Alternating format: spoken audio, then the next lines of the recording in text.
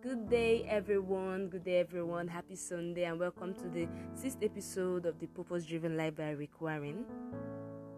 Happy Father's Day to the fathers listening to this 6th episode. I hope you enjoyed your day today, and I hope every one of you went to church today. I hope you were blessed. Today, I'm going to talk about life is a temporary assignment. Psalm 39 verses 4. Lord, remind me how brief my time on earth will be. Remind me that my days are numbered and that my life is fleeing away. Psalm 119 verses 19. I am here on earth for just a little while. Life on earth is a temporary assignment.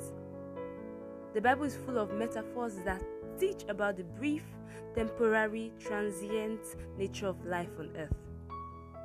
Life is described as a mist, a fast runner, a breath, and a wisp of smoke.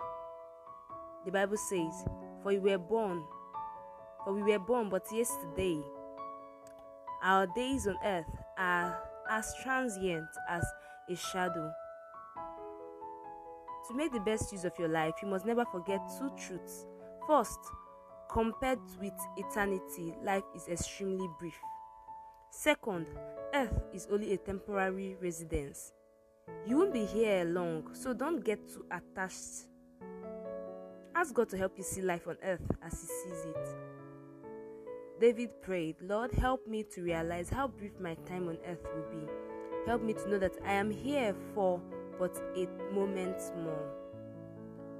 Repeatedly, the Bible compares life on earth to temporarily living in a foreign country. This is not your permanent home or final destination. You are just passing through, just visiting earth.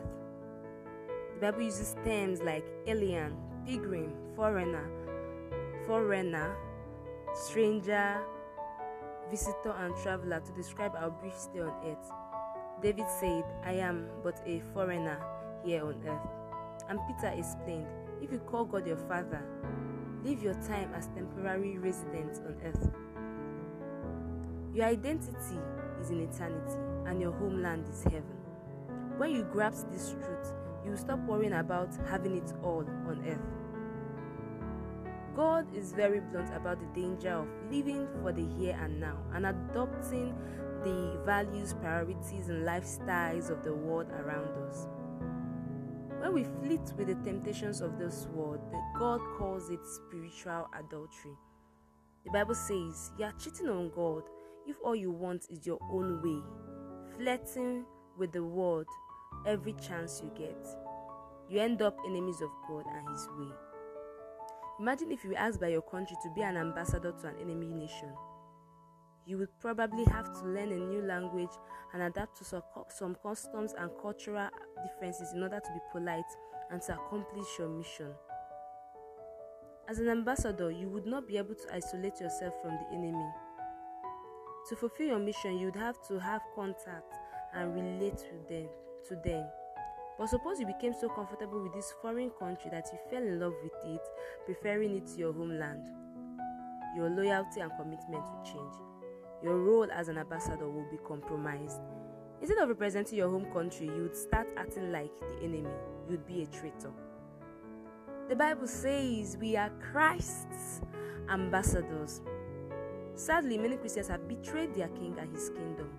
They have foolishly concluded that because they live on earth is their home. It is not. The Bible is clear. Friends, this world is not your home. So don't make yourselves cozy with it. Don't indulge your ego at the expense of your soul. God wants us to not get so attached to what's around us because it is temporary. We are told those in frequent contact with the things of the world should make good use of them without becoming attached to them, for this world and all it contains will pass away.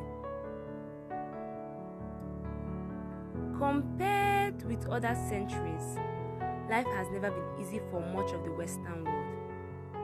We are constantly entertained, amused, and catered to. With all the fascinating attractions, mesmerizing media, and enjoyable experiences available today, it's easy to forget that the pursuit of happiness is not what life is about. Only as we remember that life is a test, a trust, and a temporary assignment will the appeal of these things lose their grip on our lives. We are preparing for something even better. The things you see now are here today, gone tomorrow, but the things we can't see now will last forever. The fact that earth is not our ultimate home explains why, as followers of Christ, we experience difficulty, sorrow, and rejection in this world. It also explains why some of God's promises seem unfulfilled, some prayers seem unanswered, and some circumstances seem unfair. This is not the end of the story. In order to keep us from becoming too attached to earth, God allows us to feel a significant amount of discontent and dissatisfaction in life, longings that will never be fulfilled on this side of eternity. We are not completely happy yet because we are not supposed to be. Earth is not our final home. We were created for something much better. A fish will never be happy living on land because it was made for water. An eagle could never feel satisfied if it wasn't allowed to fly.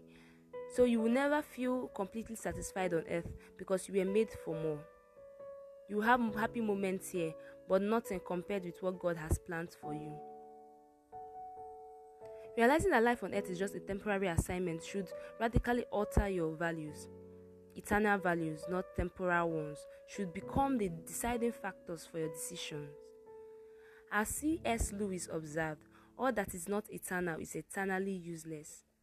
The Bible says we fix our eyes not on what is seen, but on what is unseen. For what is seen is temporary, but what is unseen is eternal. It is a fatal mistake to assume that God's goal for your life is material prosperity or popular success as the world defines it.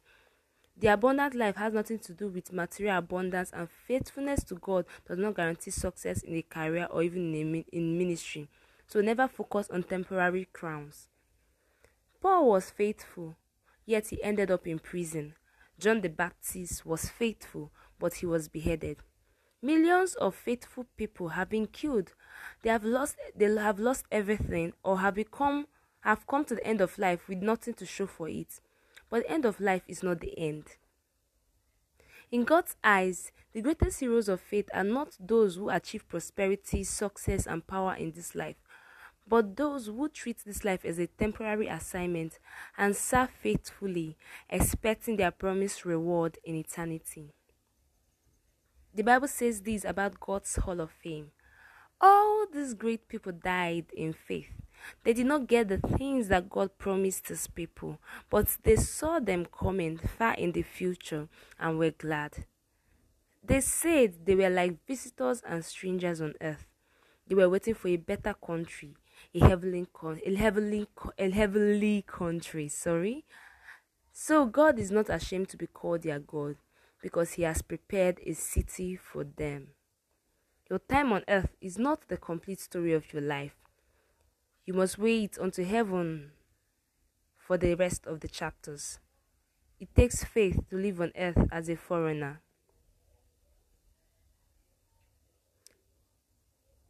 An old story is often repeated of a retiring missionary coming home to America on the same boat as the President of the United States. This is the author talking. Sharing crowds, a military band, a red carpet, banners, and the media welcomed the president home. But the missionary slipped off the ship unnoticed. Feeling self-pity and resentment, he began complaining to God. Then God gently reminded him, But my child, you are not home yet. You will not be in heaven 2 seconds before you cry out, why did I place so much importance on things that were so temporary? What was I thinking? Why did I waste so much time, energy, and concern on what wasn't going to last? When life gets tough, when you're overwhelmed with doubt, or when you wonder if living for Christ is worth the effort, remember that you are not home yet. At death, you won't leave home. You will go home. Always remember that this world is not your home. Thank you so much for listening to the 6th episode of the purpose driven life. And I hope that you learned a lot from it. Bye. Have a good day.